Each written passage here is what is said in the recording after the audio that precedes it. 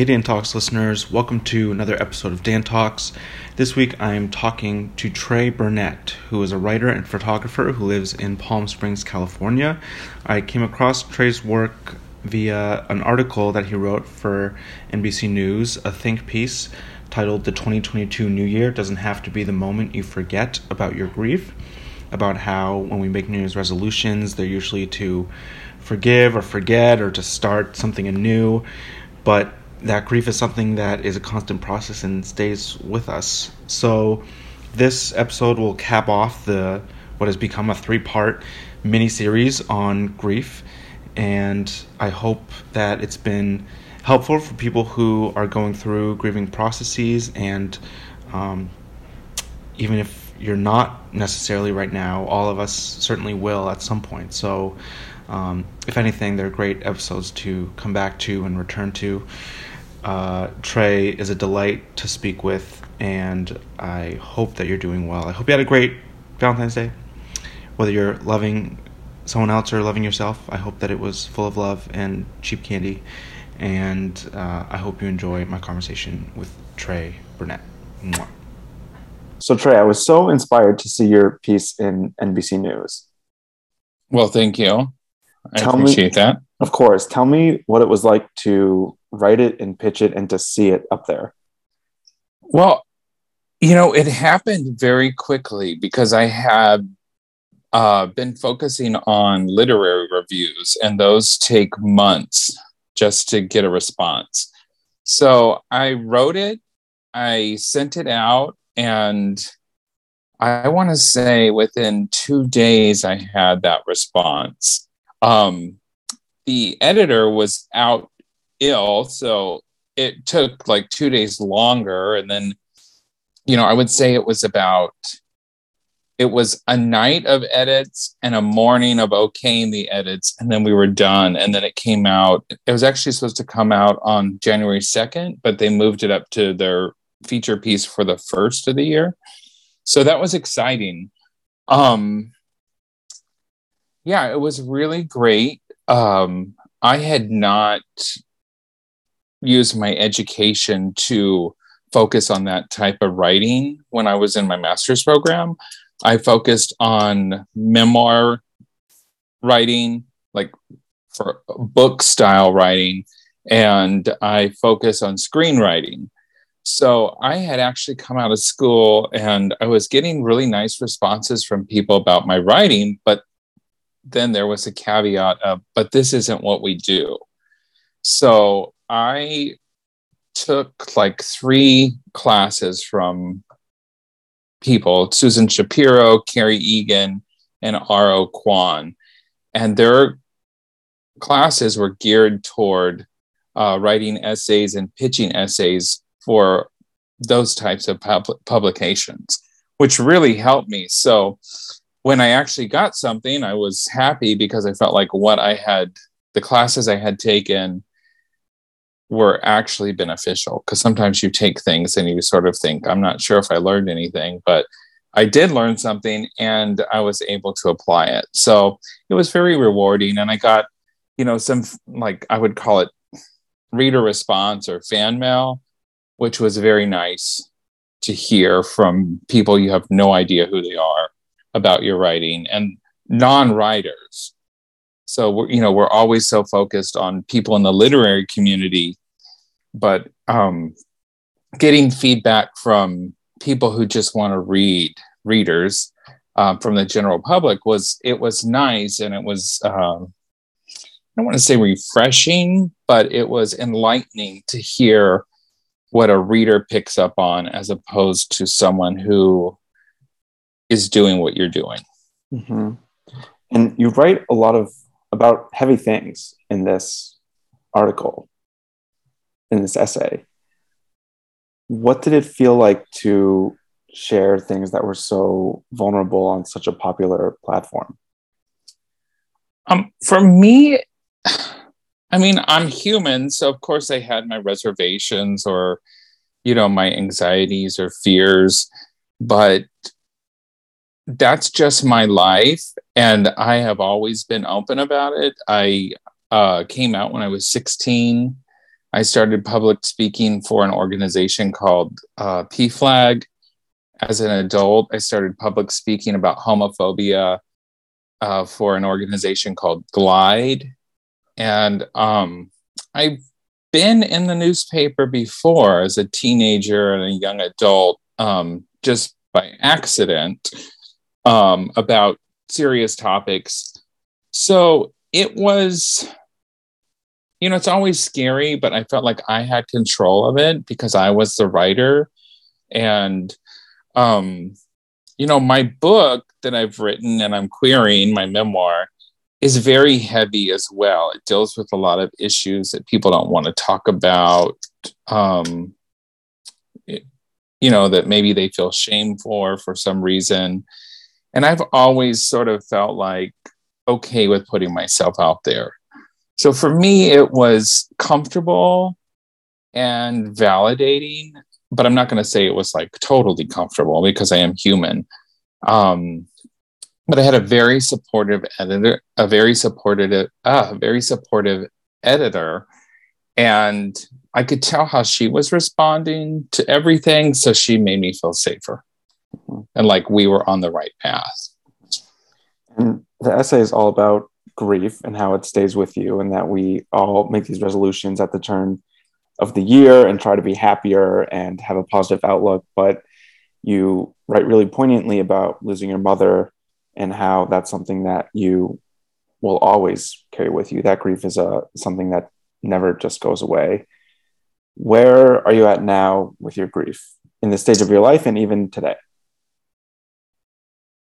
In the state of my life, I lost my grandmother actually in two parts. I lost her first in 2013. I'm trying to get these dates right. 2013, in a legal battle with one of her daughters. My family's sort of had to go to court with this, one of her daughters, because she was doing some not nice things. And we did lose that. It was one of those weird, like, skirting the law things. And I didn't have any more money to push forward, and there were no guarantees. And then she passed away 3 years later. And no one in my family saw my grandmother except the aunt that had custody of her and her daughter for those 3 years. So I sort of lost her in two stages. And it was like losing my mom in a way, but it was a slower process. So I think those were the two most important people in my life. And because I moved away from, either my family is deceased or they're out there and I don't speak to them because they live unhealthy lives. And that aunt had some levels of homophobia that played into everything that went on. So I think I've taken control of my life from an early age, and especially as an adult. So, there are things where I look at like my partner's family or friend's family, and I see like, oh, I don't have that. And I haven't had a lot of that for most of my life. And it's sad, but I also just sort of accept it, and it makes me compartmentalize or evaluate what I do have and what is good, and and how I've created my own life. So there is a sadness there, but I think there's some reprieve to it because I've been able to put myself in positions where I can make the best of it. Mm-hmm. So, and it's, and I still have sadness, like things pop up. I spoke to my youngest aunt the other day, and she kind of mentioned some stuff, and it triggers some old memories. And it's a bittersweet thing because there's part of you that, like, when I get news that's unsettling, it's like, I'm thankful that I'm not involved in that anymore. And I am also sad that those people are continuing those cycles of behavior. But I know, like, I can't be involved in that because it's worse. The involvement in those behaviors is worse than having the sadness of being removed or not having someone in my life. And like I said, if once you sort of accept the way things are, you can say, okay, so if this is where I am, how can I make this situation that I have more fulfilling? And so that's kind of where I am today. I'm like, I'm kind of having a hard day, but it's not necessarily about my mom. I think it's things that have been triggered, and I'm sure it's in there.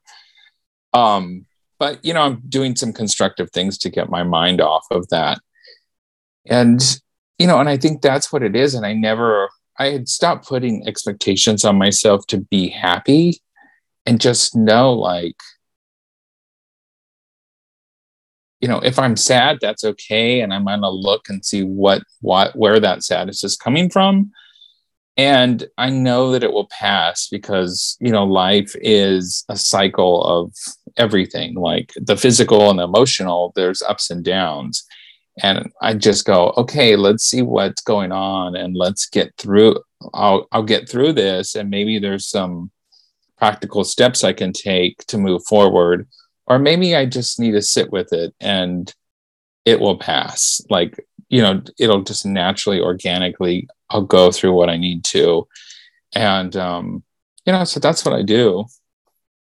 Of course, writing helps, or I'm also do photography. And, that photography is even less heady than writing, because it's so visual and it's instinctual, and it's just, so I can get out of my head really easily with photography. You wrote that you have a whole life now, that your life is whole. And before that, you wrote about your attempt to take your own life the year after your mom died, when you were 17. She died when you were 16. You attempted to take your own life when you were 17. Could you not imagine the life you have now when you were that age? I would say yes, but probably not in the way that it looks. I think where I was at 17 was, I felt defeated and I felt powerless. I felt like I never felt like a victim per se, but, my mother left my biological father when I was like before I was 3 years old. And he was not a good guy. And he actually went to prison after my mom divorced him. So, and then, as a kid, you're sort of at the will of your parents. And I sort of was also not just felt like I had no control over certain aspects of my life, but I was also in a position, because I was still a kid, even at 16, 17, is still a child and you're not fully developed. I didn't have the tools to process everything that was going on. I had come from a family where there was obviously a lot of trauma. There was a lot of hits. There was this generational abuse. My mother had severe depression and she was physically sick.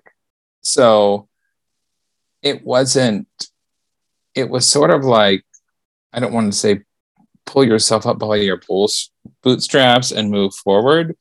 But there was sort of this, if we don't talk about it, we can make it better, which as an adult, I know is really not a healthy way to do it. My mother was in therapy and she was trying to do it, but there was never like a sit down. And I mean, I did go to her therapist a couple times, but I was really good at pretending I was okay.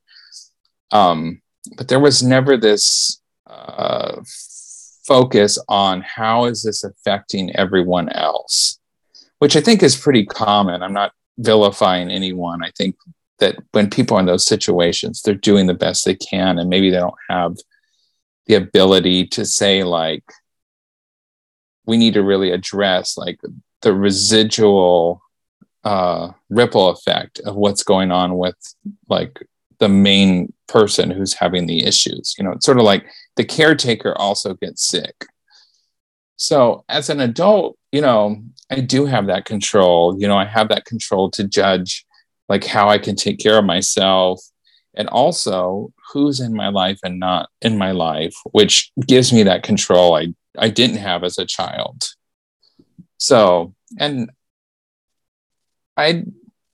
luckily I never self-medicated after that, like with drugs, or that was like a one-time thing because I knew how to do it from my mom.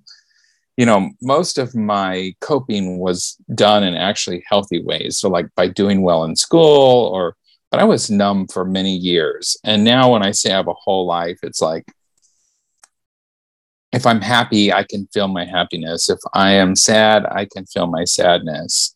You know, I don't live in this state of numbness where it's just pretending that things are okay or not okay. You know what I mean? I don't. So that's when I say I have a whole life. It's like I'm experiencing life inside and out, which I think is important to do for everyone. I was also curious about you coming out 2 weeks after your mother passed away. Mm-hmm. And I'm wondering if that was in some ways to protect your mother, or where did that come from, you think? Well, my mother was very loving, and, I had never heard her make a homophobic remark. And actually, just before she died, we were having lunch, and this is in my memoir. And I had said something, and she's like, there's nothing that would make me not love you. There's nothing you could be or do, something along those lines. And I knew, she knew, like, it was obvious. Like, I was an obviously gay child, which I'm okay with. I mean, she bought me dolls when I was 4 and 5 years old. It was like no problem for her. And, but I knew she was sick, and I knew that before she divorced my stepfather, he would have had issues with it because he had issues with me not being a stereotypical boy. So I thought, I can hold this in, because if I come out now, it's one more stressor for her to deal with. Even if she accepts me and loves me, there's still a process that she's going to have to go through to come to terms with it, even if she's accepting. And she's going to have to deal with other people. And when she passed away, she was on the upswing of her health. She was getting better, and she was actually enrolled in graduate school. So I thought, let's just stabilize our life, and then I'll do it. But once she died, I didn't know how to deal with the loss of her and keep hiding, because I wasn't hiding very well. But I think it was also, it was a way for me I can't bring my mom back. I have no control over that. But this is something that I can take control over and operate from a different point, a different spot. Like, if people are already harassing me for being gay, I'm dealing with the bullying and being in the closet. If I come out, at least I'm in control of my identity. And I say, yes, I am. Now, if you want to bully me, it's on my terms. So I think that's what it was. It was sort of like an emotional stress relief. Like, here's something I have control over. Mm-hmm. So, that's one reason I had to do it and wanted to do it. So, and I do have my eldest aunt is gay, and, it was never really talked about, good or bad. And actually had asked my mother when I was 15, why has she never remarried? And my sister, who is 5 years older than me, said, because she's gay. And I was like, oh, well, I wondered, but no one ever said anything. And my sister was laughing, but it was more laughing at the fact that I didn't know this. And it wasn't, she was laughing at my aunt for being gay. And then that was kind of the end of the conversation. So I knew that there was not really a big problem with my aunt being gay. So it wasn't like I was there was some homophobia from my aunt, who was my guardian, but it was sort of that she wasn't going to throw me out of the house. you know. Mm-hmm. So Is there part of you that wishes your mom could have known that part of you and like talked about it with you rather than it just being implied thing? Like, do you feel like there was a part of yourself that you didn't get to share with your mom that you wish you could have? yes, I would say yes. So I wouldn't say it's a big regret because I felt like she saw me already. Um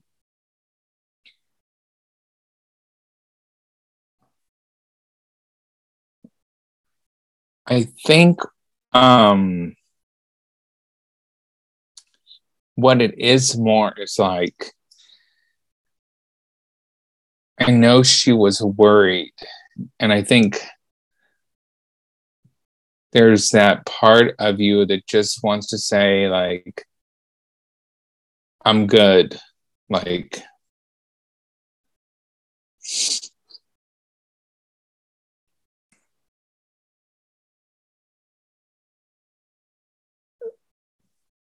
I think there's that.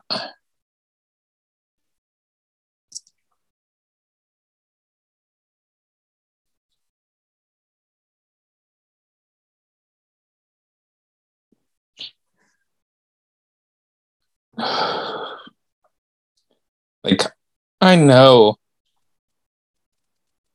my mother thought she had done a lot of things wrong.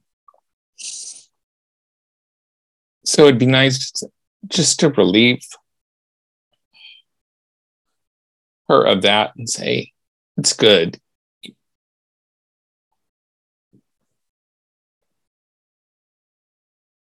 It sounds like she did so many things right.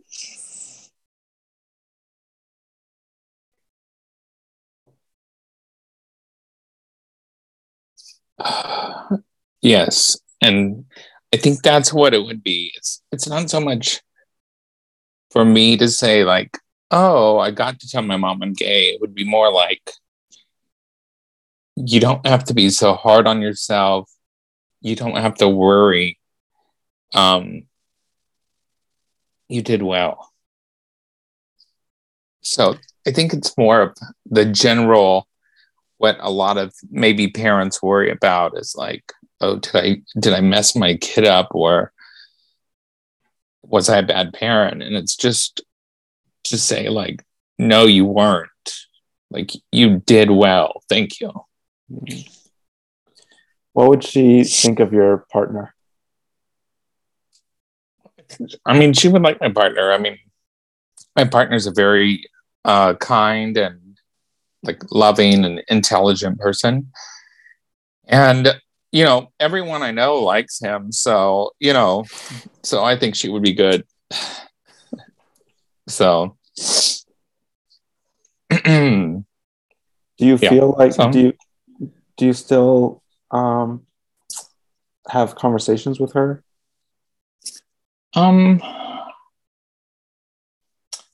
I wouldn't say that. I would just say I mean, you still like I still have like I mean, I have a very good memory anyway. So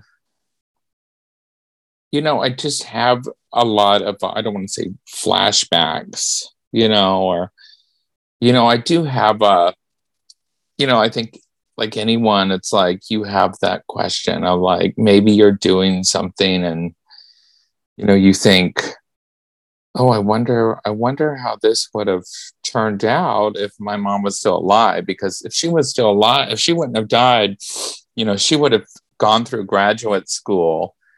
And like one thing I did was I went to cosmetology school. I moved to Los Angeles and went to the Vidal Sassoon Academy because I had to figure out a way to pay for college. And I thought, oh, I wonder if I would have gone to cosmetology school had she been alive. Like not she was a teacher and she was going to get her master's degree in teaching and special ed. She had been an ESL teacher. So it wasn't like she was going to, she didn't make a ton of money. Like, but I thought like, oh, what I did stay close because of my grandmother. I went to USC in Los Angeles, so I was only an hour away from my grandmother. But I think about that stuff, like what path would I had gone down if I didn't like go to hair school to figure out how to pay for college? Like if I had more assistance, would I had just worked at a restaurant or the bookstore or something like that while I went through school? So, I mean, I think there's more wondering like that. And, and I wouldn't say like, yeah, I think I don't really have conversations. I just have like sort of memories and like wonder about how things would have been. Mhm. So, What is it like to write a memoir? well, I think, I wrote it after I had done a lot of therapy and processing of life. So for me, it was cathartic in certain ways, and I could look at it more objectively as a writer. And I really kind of had come to a place where I understood, like in my memoir, why I'm using certain memories in it. So it was definitely a good experience. I had great professors. I worked with Deanne Stillman, Emily Rapp Black, and David Yulin. And, I'm querying it, and then hopefully I'll write another one about different topics. But, it was nice because like with my article that came out on NBC, and then I had another essay just before that come out in a literary journal. I got feedback from people that said, wow, thank you. I felt like you were just talking to me or writing for me. And, that's really rewarding as a writer and a person, because not only do you know there's someone out there who shared a similar experience with you as you did, or had the same emotional life. Maybe it played out physically different. But also as a writer, you're like, oh, wow. And I'm able to communicate that in a way where people can experience it themselves and maybe make some progress in like their healing, or come to terms with whatever they're trying to process, like through someone else's experience. Because I think a lot of traumatic experiences, people feel alone when a lot of the stuff that we go through is much more common than we acknowledge. The title of the memoir is I Hear You're Funny. Uh-huh. What is the role of humor? Well, I tend to enjoy humor. I mean, I'm, told I'm funny. And I think that to me, when you can laugh about something, it doesn't mean it's not painful. It just means that you've come to terms with it and you can look at it from different perspectives. And it also means that you're going to be all right. It's sort of, like after you fall down, like you trip or you walk into a glass, door, like there's that moment where you're in shock and you might be in a little pain.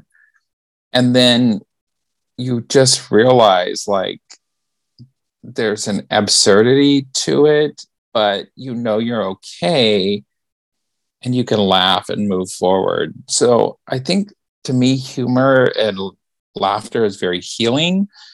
And I think that when you have something that is painful, and when you come to that acceptance of it, knowing you're going to be okay, it makes the humor richer. The title of the book is actually because I was born in Memphis. After my mom died, my biological father contacted me. And that was the first thing once I figured out who he was, that was the first thing he said to me was, I hear you're funny. which in the South means I hear you're gay. Gay is funny.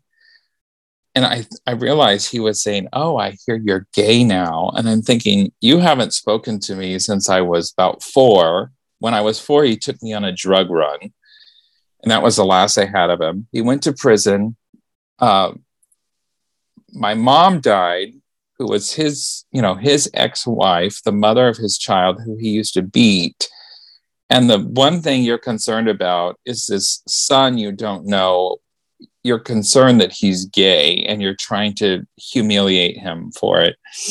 So after he said, I hear you're funny, my response was, well, actually, I'm hilarious.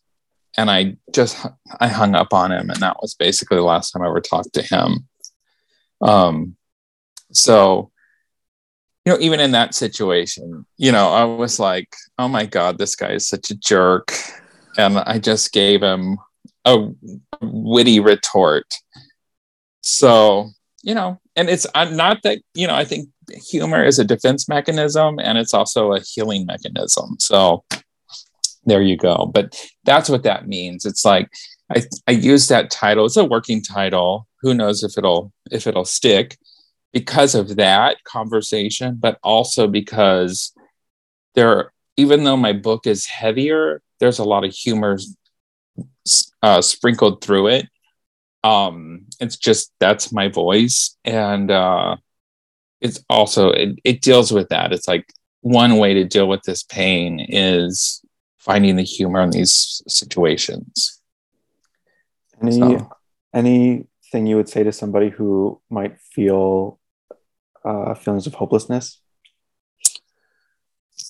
I'm trying to say something that's not like cliche. I would say, reach out to someone, reach out to someone that you think might be in a situation similar or has survived a situation that's similar, or maybe someone needs to reach out to a stranger because they just feel that it's safer to do that. I know that feeling of hopelessness. And I think, the first thing that you do when you're in that is like, you say, like, I feel hopeless. I feel sad. I feel like this isn't going to end. And then once you kind of like hear yourself say that, I hope that the next thing they would tell themselves is, but it's not. And this really is only temporary and I'm going to get through it. And might not be easy. I might not be through it tomorrow, but I'm going to get through it because I know there's going to be joy along the way when I get through this or waiting for me. And then when something else comes along and I feel hopeless again, I know I got through it before and I'm going to get through it again. And I'm going to enjoy those moments in between that. So I guess that's what I would tell the person, acknowledge how you feel, reach out to someone and and move forward, and don't force yourself to move forward at a pace that's uncomfortable. If you need to be sad, you need to be sad, but every situation, even happy times, are temporary. So take that and say, yes, sad times come, but they don't always stay. And maybe they're there, but there will be other things going on alongside of them. Trey, thank you for your writing and thank you for coming on. Well, thank you. Thank you for reaching out. I appreciate it.